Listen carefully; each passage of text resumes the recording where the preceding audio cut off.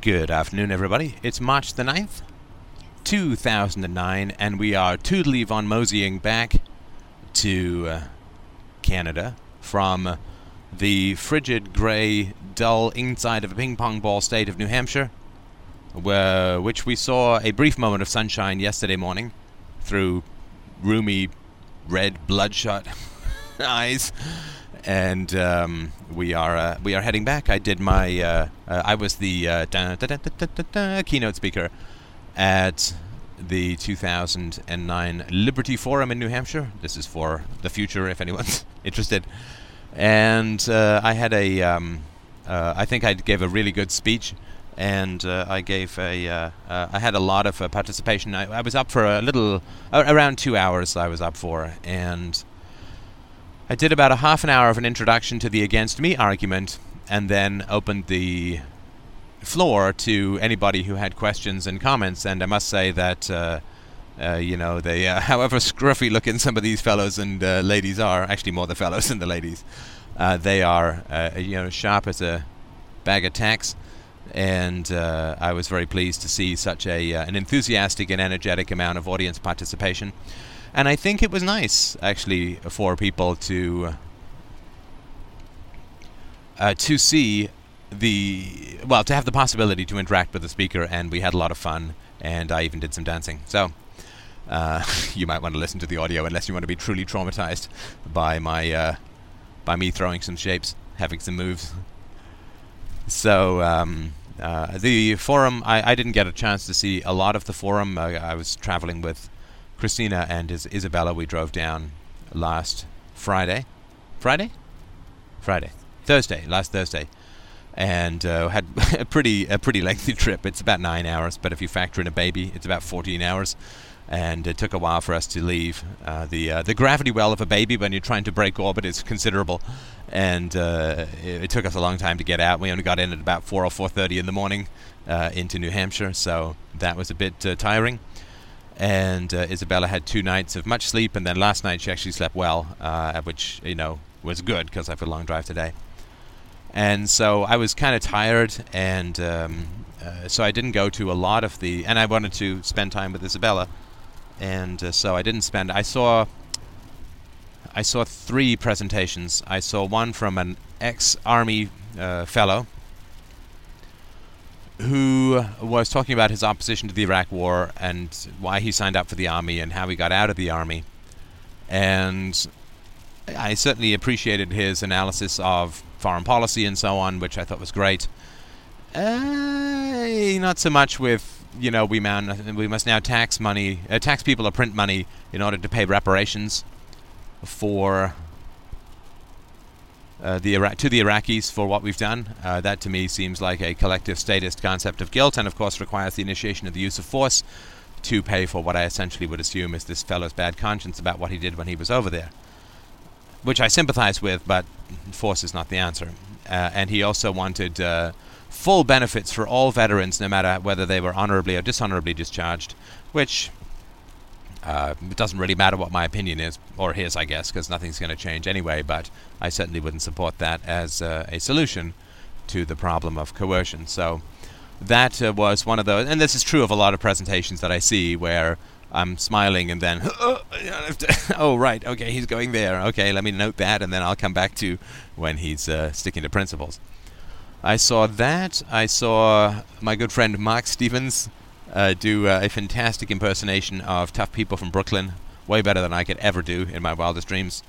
And his talk was on passion and liberty, I think it was, and his argument was that the government does not exist and citizenship does not exist. Why? Because citizenship is defined as something which you provide, an obligation you owe to the government, because the government has the obligation to protect you and your property.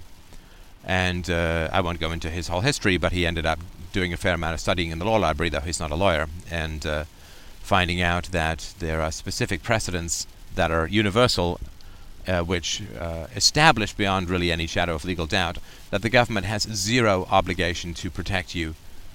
In other words, some court cases where the government mistakenly released some guy who ended up killing some kid. The parents took the government to court, and saying, well, you had a duty to protect us because we pay our taxes, and here you endangered us. It's the moral equivalent of letting a tiger loose in the street, right? The tiger doesn't get charged with murder. I do if the tiger kills someone. And the court upheld that the government has zero responsibility for the actions of the criminal that it voluntarily, and I think mistakenly, released into the wild, so to speak, and that these precedents have been set all over the Republic, that the government can never be sued for any failure to protect you, and the government knows you no obligation or no duty of protection. And so Mark's response is that, and I think somewhat sensibly, his response is, well, then that means if the government has no duty to protect, then I have no duty to the government. This is not a contract. And therefore there's no such thing as citizenship, there's no such thing as a country, there's no such thing as government. And I thought that was an interesting argument. I'm not sure it's wildly compelling, but it certainly is. I mean, if the government did have some sort of duty to protect you, that you would had to sue it if it didn't, would that mean that it wasn't a government? Well, no, it would still be a monopoly and so on. It would just be that much less, I guess, profitable, but it would still be a monopolistic and profit-based system. So my response to that is that that's interesting, and it certainly does strike a blow against the social contract, which is never a bad thing, but that it's not a particularly compelling argument. And he also did talk about the degree to which, when you take away people's perception or understanding or belief or faith, I guess you could say, that there is such a thing as a government and that they are an American or whatever, that this strikes a significant blow against their sense of identity. Which is true, and he did talk a little bit about the psychological ramifications of these things, but not talking about the family, not talking about all of the influences that strike children, I think is not really dealing with the issue. Like, there was lots of complaints about the public school system. And to me, it's not really the public school system that is the issue. That's more of a symptom.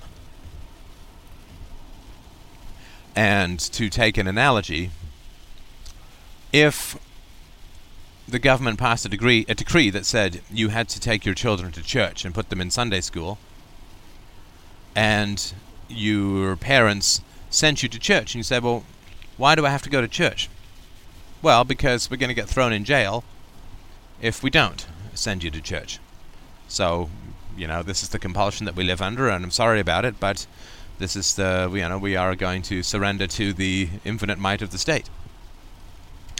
Then the kid at least would have some barrier to the propagandizing of the church, right? Because he'd look at the priest and say, well, wait a second, you guys lobbied to have me put here through force, so I'm not going to take anything that you say seriously because you're not reasoning with me.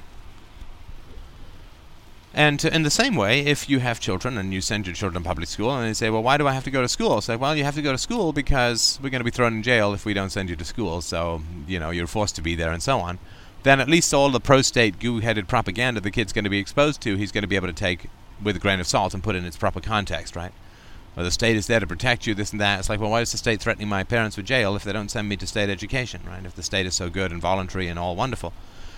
And of course, that leads to a whole host of other problems, right, which is why, how does a kid do in a state school if he understands why he's there, right? It's based on coercion. Is he going to get held back? Is he going to be in constant conflict with everyone and so on? And it's tough, but I think you can't lie to your kids, right? I mean, it's not our fault that the system is whacked, and we certainly would say, look, I mean, whatever you've got to say to get to the next grade, if you have to write 50 times, the government is God, the government is God, then let's do it together. It's not true, but this is the game you've got to play to get to the next grade, right? And I think it's a shame, and I certainly would never want to inflict this upon you, but this is the system that we live in, and, we either all go and live in the woods, or we attempt to survive within the system that there is in order to get what we want in life, and be honest with the kid about that. And, I'm sorry that I have to tell these truths to my kid, but I didn't make the system, and I'm not going to lie to my kid and say things which I don't believe in order to protect him, right? I don't think the children need to be protected from the truth. Again, it needs to be age appropriate, right? But that, I think, is really the issue. If the parents sent their kids to public school saying, well, we're forced to do it, it sucks, and you're going to have to spew a bunch of propagandistic stuff to move on, but do it, and with tears in your eyes if you have to, with all of the positive energy that you can muster, all of the enthusiasm you can fake, because that's the game, right? That's the way you have to play it, and then public school would be gone in a generation, right? Because the government would be gone probably a generation and a half, because. So it's to me, it's not the public school that's a symptom. It's the parents' praise of the public school and ignoring of the basic reality of the reason that the kids in public school is coercion. So I think that is closer to it. But as we all know, the family is a pretty radioactive thing to handle, and people want to stay away from it. So that would be sort of my 2-minute review of that.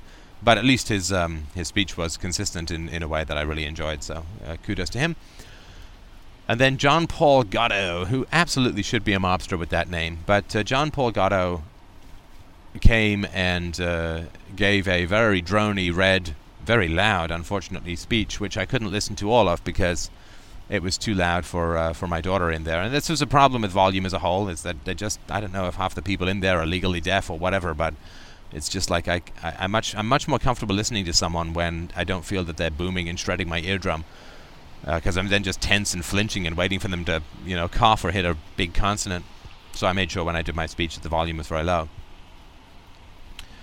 And he gave a speech that I thought was mostly drivel. And it was a real shame, because I was looking forward to his speech. I've heard that he's quite big in the education movement. And he told stories like Richard Branson, the guy who did Virgin Airlines, a bunch of other. He's an entrepreneur. That when Richard Branson was 4, his mother, who was a stewardess, said to him when he was on the far side of town driving with him, "Do you think you could get home from here on your own?" And he said, "Yes, I think I could." And so she basically turfed him out of the car and literally drove home, not even drove away off to see how he was doing, but drove home, and he made his way home. And I think that that's not good parenting, frankly. That's just not good parenting. And there's ways to teach children independence without having to go to those extremes. And he talked about this fellow as a success who'd never gone to college and so on. But if I remember rightly, and I'm not positive about this, but I think he's had a number of different marriages, and he seems kind of manic, and he doesn't seem to trust women very much. And so I just don't know that that's necessarily he's made a lot of money is not the definition to me of a successful human being as a whole. And later he quoted Marcus Aurelius, who said that nothing you can buy, or nothing you can buy with money, and nothing you can command with power has any real lasting value. And yet the people that John Paul Gatto was quoting as successful were all entrepreneurs who'd struck rich. So I don't know what the point he was making. You can make money without going to college, to me, is not a damning of the educational system, right? Lots of people make money who have gone to college. So there's an X factor out there that's not exactly the same as college. And college, of course, has to... I'm not defending college, you understand, right? But just as a logical argument, college has to cater to the majority of people, and the majority of people are not Richard Branson or Bill Gates or Warren Buffett, or who was turned down by the Wharton School of Business and so on. All education has to cater to the majority. That would be true of private schools as well.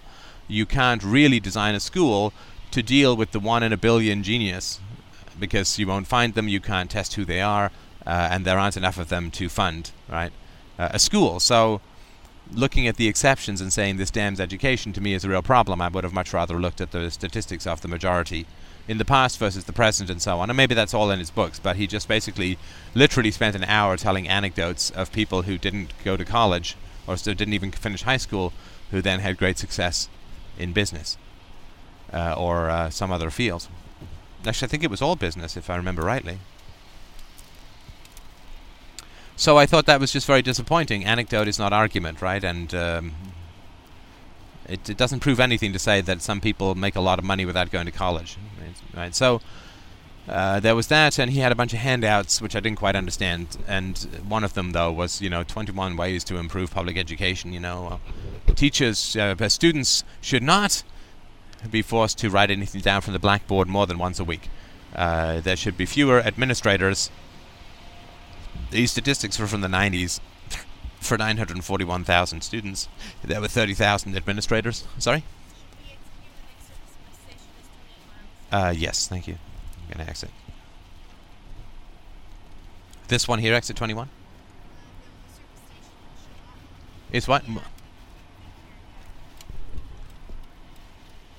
Sorry, I'm just doing our exit. Actually, I picked this up afterwards.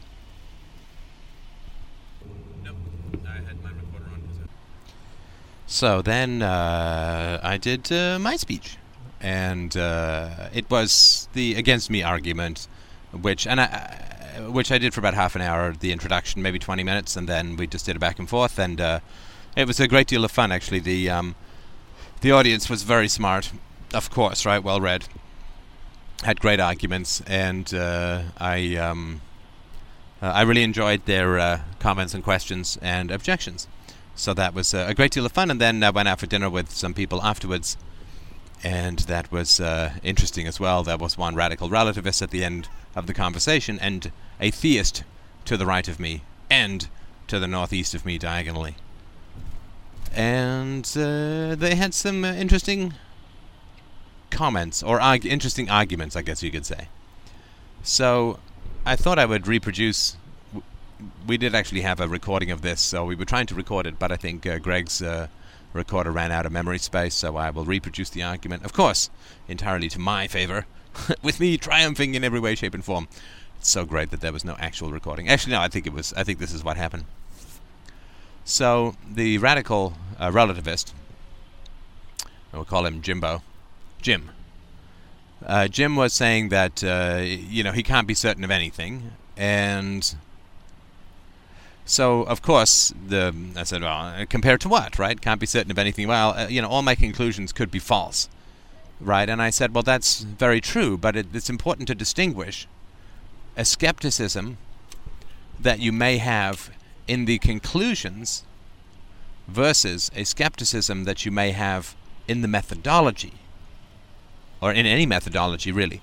So, a scientist, of course, will have skepticism about conclusions, just as a mathematician will. But what a scientist really can't have skepticism about is the scientific methodology, right? The scientific method. A logician may produce an error, but the error can't be using logic in the first place, right? A mathematician may calculate something incorrectly, but the discipline or the reasoning or logic of mathematics is not something he can be radically skeptical about. Now, of course, the fascinating thing is that if someone is radically skeptical about not just conclusions but methodology, then radical skepticism completely collapses. Because if someone says, I cannot be certain of anything, even a methodology, then certainty versus uncertainty becomes impossible. Truth versus falsehood becomes impossible. So since there is then no standard of certainty, there really cannot be any standard of uncertainty. And therefore radical relativism collapses in on itself it's entirely appropriate, I think, to have skepticism relative to conclusions, but it is not rational. It's actually irrational, if not anti-rational, to have radical skepticism with regards to methodology and conclusions. Right? If you have skepticism to methodology, obviously you have it to conclusions, but then the whole thing collapses in on itself. So the proper, I think, logical approach is to have skepticism for conclusions according to an objective methodology, reason, evidence, or whatever. Now, he had trouble following this, and so what I said, okay, well, let's look at something that is radically subjective, which is your dreams, right? So, if you have a dream about an elephant tonight, is that correct or incorrect? Right? And when you understand that question, you understand that the question, or the criterion of correct or incorrect, is meaningless when applied to a dream. Is it morally right or epistemologically or logically correct to have a dream about an elephant tonight? Well, clearly, there's no way of measuring that correctness or incorrectness because there's no external standard of ideal dreaming. It's not like, well, the ideal dream is about a piranha, and therefore, since an elephant is pretty far from a piranha, you can't have, it's incorrect or morally incorrect or logically incorrect or empirically incorrect to dream about an elephant.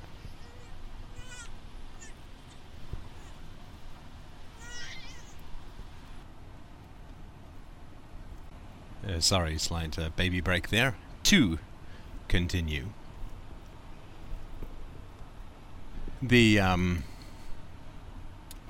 since there can be no standard of correct or incorrect relative to a dream,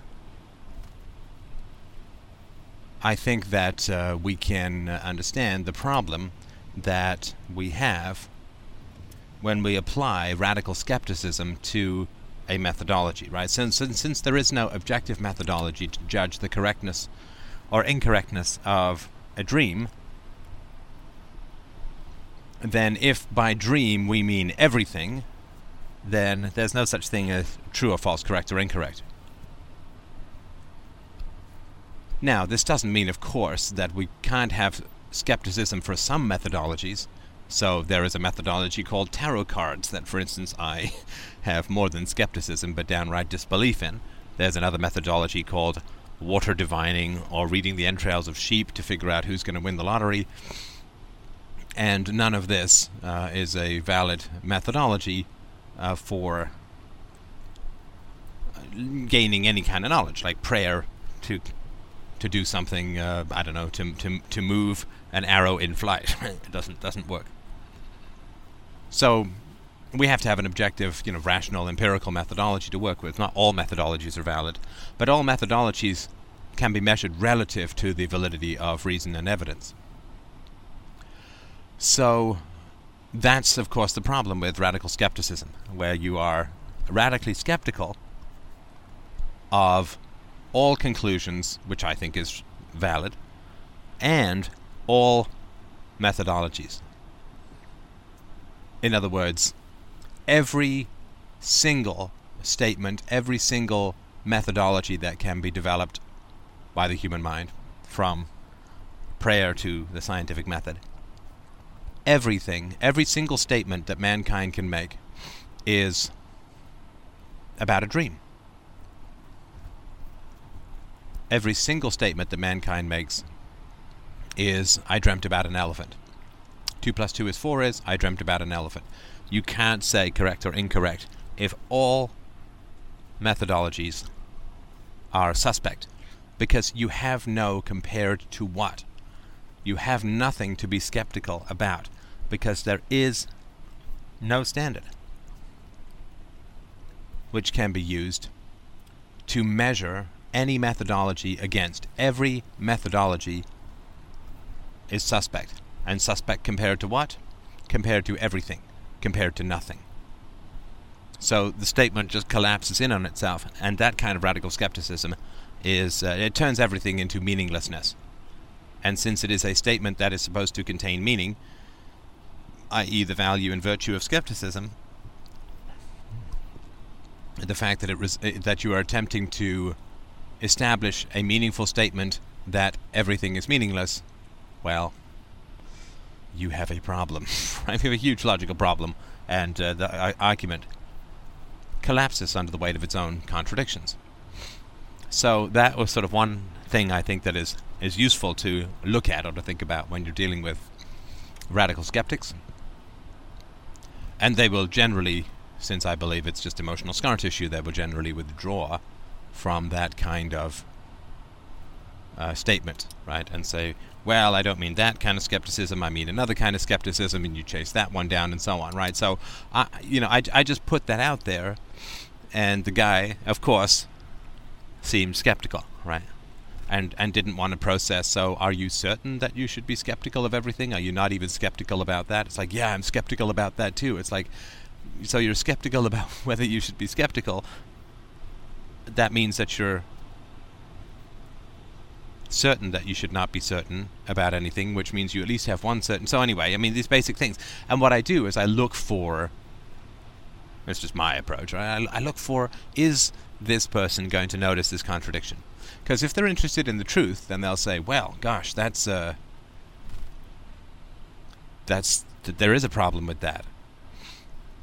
But if they're simply trying to be clever or one-upmanship, or they just have been raised by somebody who was destructively, quote, certain, i.e. bigoted, and this is their defense, is radical skepticism, and they're not interested in the truth, then they'll just fog or make up something else, or wriggle or change the definition, in which case it's like, hey, okay, well, I've put my argument forward, you can mull it over if you like or not, right? But I'm not going to continue to debate if the goalposts keep moving, right? It's no fun for anyone.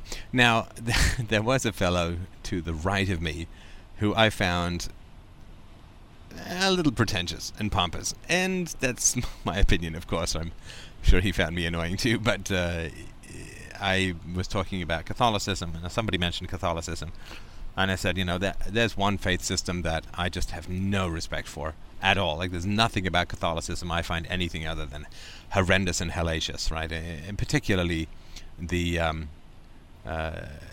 virgin priests. The sexual repression always leads to perversion. It seems to be a pretty common road to hell.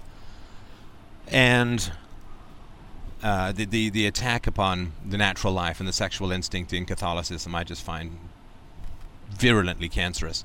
It is a metastasized religiosity.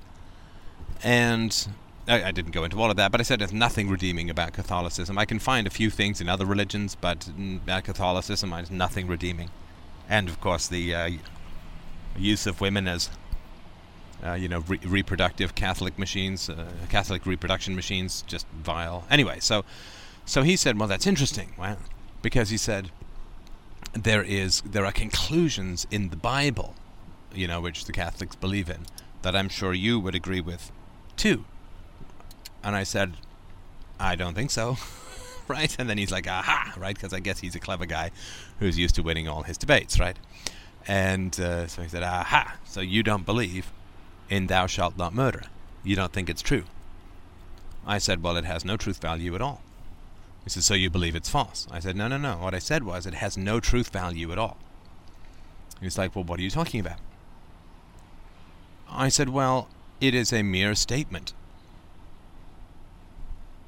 It is a mere statement. And a mere statement with no evidence and no reasoning behind it is just a statement. It cannot be true. It cannot be false. It is just a statement. My great-great-great-grandfather liked ice cream. True or false? Well, it's just a statement. With no way to verify it.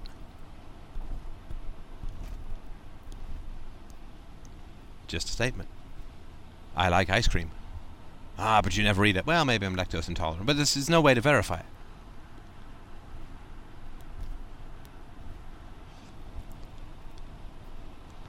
But you could hook me up to the pleasure centers of my brain up.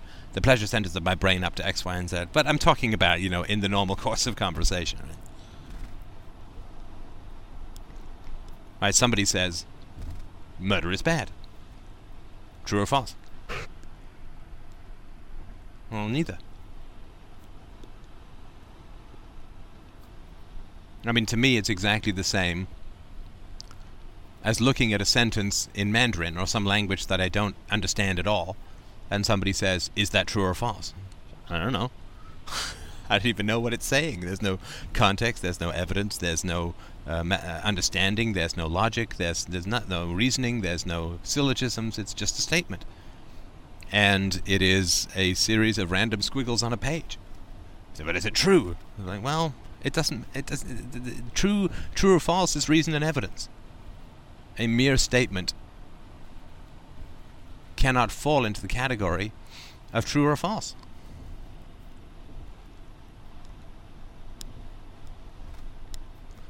Blurty von Snartgastifarn.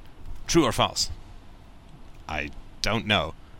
I couldn't tell you. It doesn't fall into that category because I don't understand it.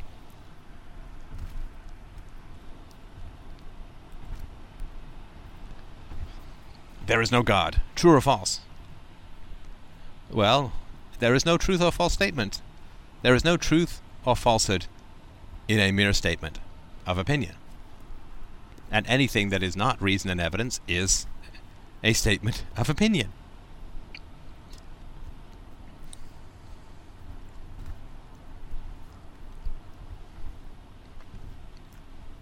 Someone had a dream about an elephant. That means it's about their father. True or false? I don't know. I mean, I don't know. You can't say that. It doesn't apply. I mean, if some guy doodles, and before Einstein or whatever, is just doodling while he's, I don't know, waiting for the phone to be invented, and he just doodles E equals MC2. Just random. True or false? Well, it doesn't apply. Right? Imagine there's just E equals MC2. E equals MC squared. E equals MC2. That he takes this to someone who's not a physicist, right? English teacher. Doesn't even know E for energy, M for the speed of light. Sorry, M for mass, C for the speed of light. It doesn't know what any of these words mean. E equals MC2. True or false? Is that correct or incorrect? I don't know. You can't say. Depends what the variables mean. Depends what the reasoning is. Even if you work out the reasoning, it depends what the physical evidence is. Do you sort of see what I mean? What it is that I'm talking about here. If there's no reasoning and there's no evidence, true or false, right? One more example. Because I've run into this before, and it seems to be a big thing, right? There's a guy gets killed, right? I'm the prosecutor. I drag some guy in and say, he did it. Now the jury has to render a verdict. I don't produce any evidence.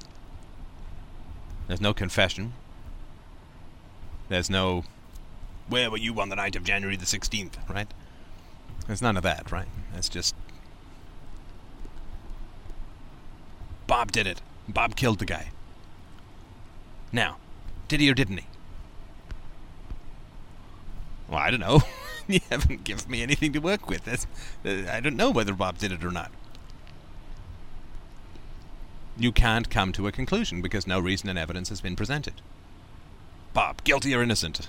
I don't know. Probably innocent, but could be guilty, but there's no way to judge.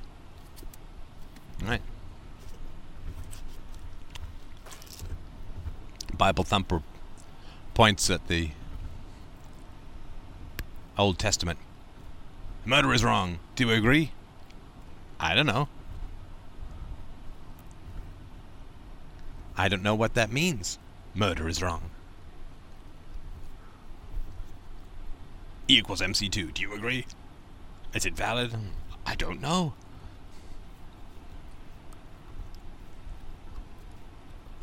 Bob killed the guy. I don't know. You're not providing any reason or evidence.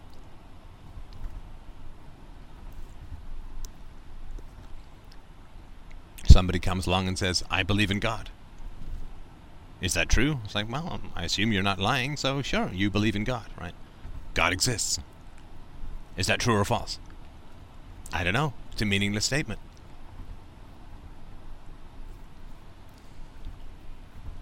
Right, it's like saying unicorns are blarty. Well, what does blarty mean? Mythical? Horses with horns, right? Real?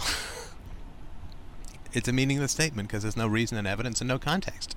It's just a free-floating little scrap of nothing.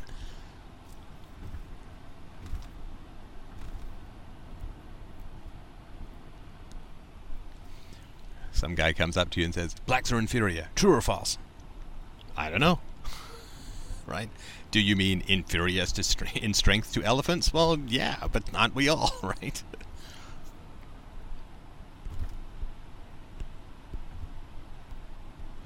So,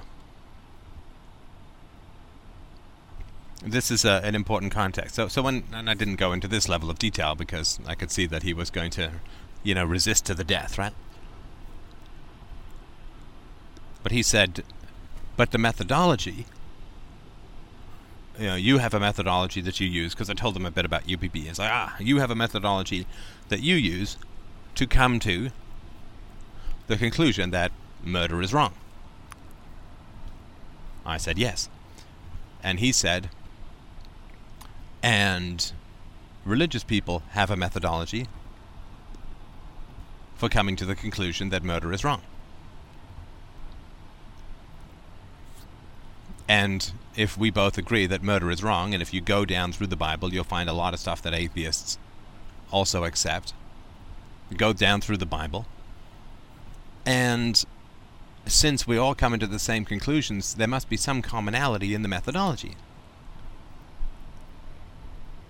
And I swear to God, those kinds of statements just make me want to ask for a long, cool napkin on a chopping block so that I can lean my head slowly down into it and cool my offended forehead. As you can imagine, it's a fairly substantial offense. Because there's just so much that is brain-plody in that, that it's really not very valid. It's like dropping an atomic bomb into a swamp. Just get a shower of goo. And, you know, where do you even start, right? So I said, well, if I reject the methodology, then the conclusions are not conclusions. They're just meaningless statements, right? Meaningless sound statements. They're sound poems of no meaning.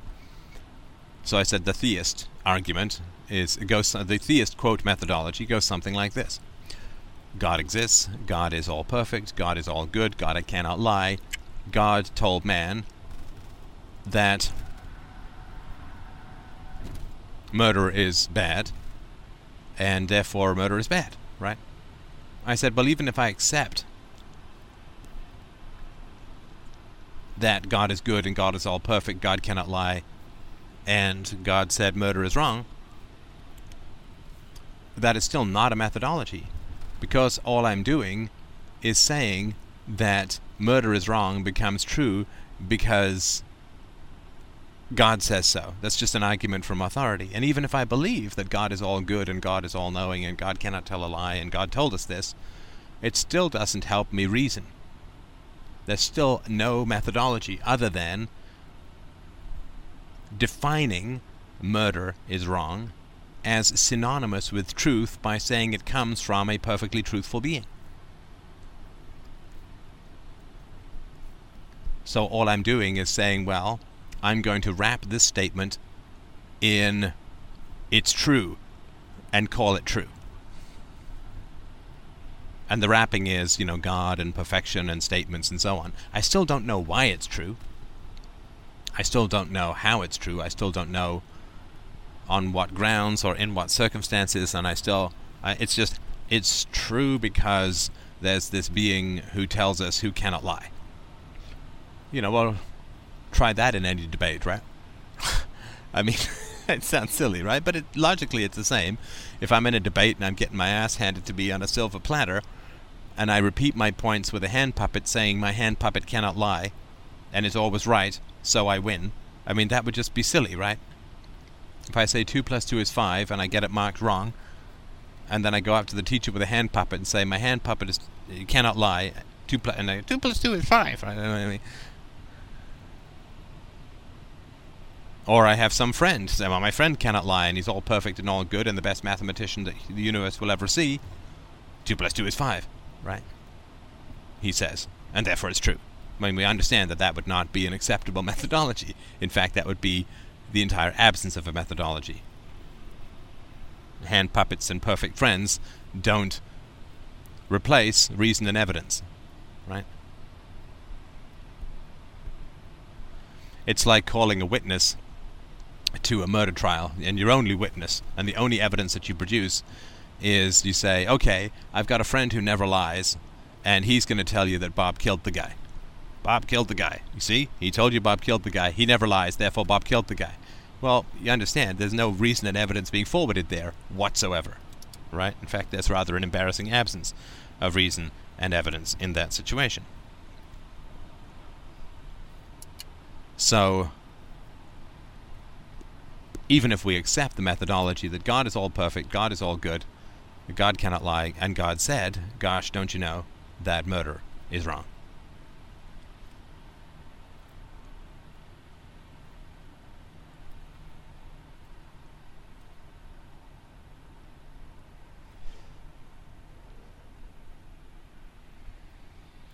Sorry, just passing a cop car. They're out in force tonight, my friends. I always feel like the antelope that gets away, you know? Some antelope brought down by a hungry lion. Keep moving here, nothing to see.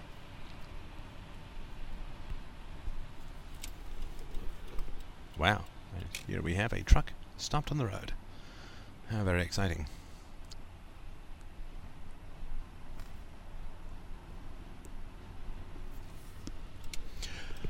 And I said, and so even if we assume that, sorry, just to reiterate, even if we assume that God exists, it doesn't mean anything. There's still no meaning behind the statement. You're just wrapping it in a methodology, which is a tautology, which is saying that my perfect friend said that this statement is true, therefore it's true. Well, that's not a methodology. That's just a statement of another opinion called God exists, and therefore, right?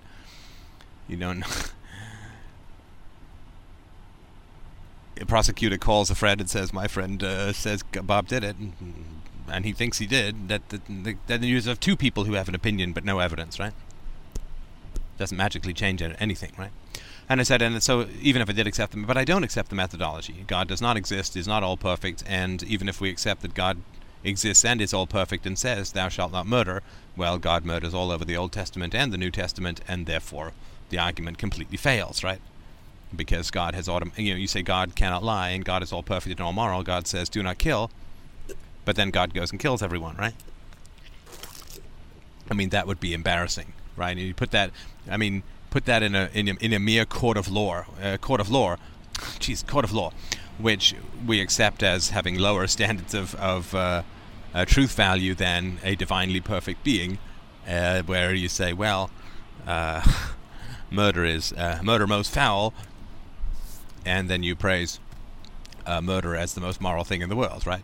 In other words, should we give this guy the electric chair or $1 million for killing someone in cold blood, in premeditated, with no provocation?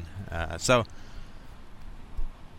I just wanted to sort of point that out, that statements that are made in the Bible, I mean,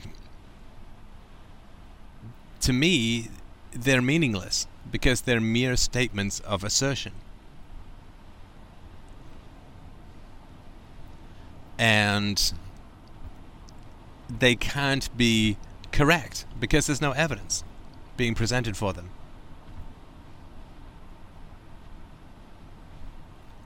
And so it's like the E equals MC squared. E equals MC2. Correct or incorrect? Well, there's no evidence. It's a meaningless thing. Now, if somebody understands what all these symbols mean and goes and provides all the evidence, well, good, right? But the problem with thou shalt not murder being just a commandment is that nobody knows how to apply it because there's no methodology or reasoning behind it. So people just apply it. Some people say, well, it was just the Jews saying thou shalt not murder Jews, but everyone else, taste Mr. Scimitar. And we can't apply it consistently, because it's a mere blanket statement of opinion.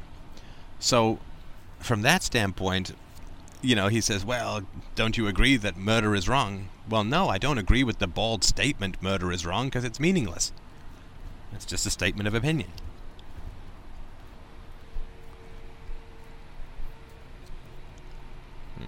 Unicorns are the best mythical creatures. Do you agree? Is that a true statement? Unicorns are the best mythical creatures. It's like, well, it's meaningless. There's no proof. There's no standard. There are no unicorns. I could say I like unicorns, or I think unicorns are the best mythical creatures, but as an objectively true statement, unicorns are the best mythical creatures means nothing. Less than nothing. It's a complete waste of time.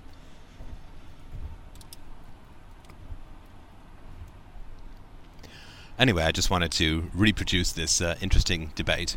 I did get the guy to agree to read UPB, but I don't think that his gasbaggery will allow the oxygen of reason to come through. We'll see, though. Perhaps so. But since he's already raising his kids religious, it is only my hope that his kids will find it. Since he probably won't find the truth, since he probably won't. And thank you so much, as always, for listening. And thank you so much, particularly to those donators and subscribers who gave me the opportunity to go down and I think rip off a nice victory for philosophy at the Liberty Forum this weekend. So thank you so much for that opportunity, and I hope I did you proud.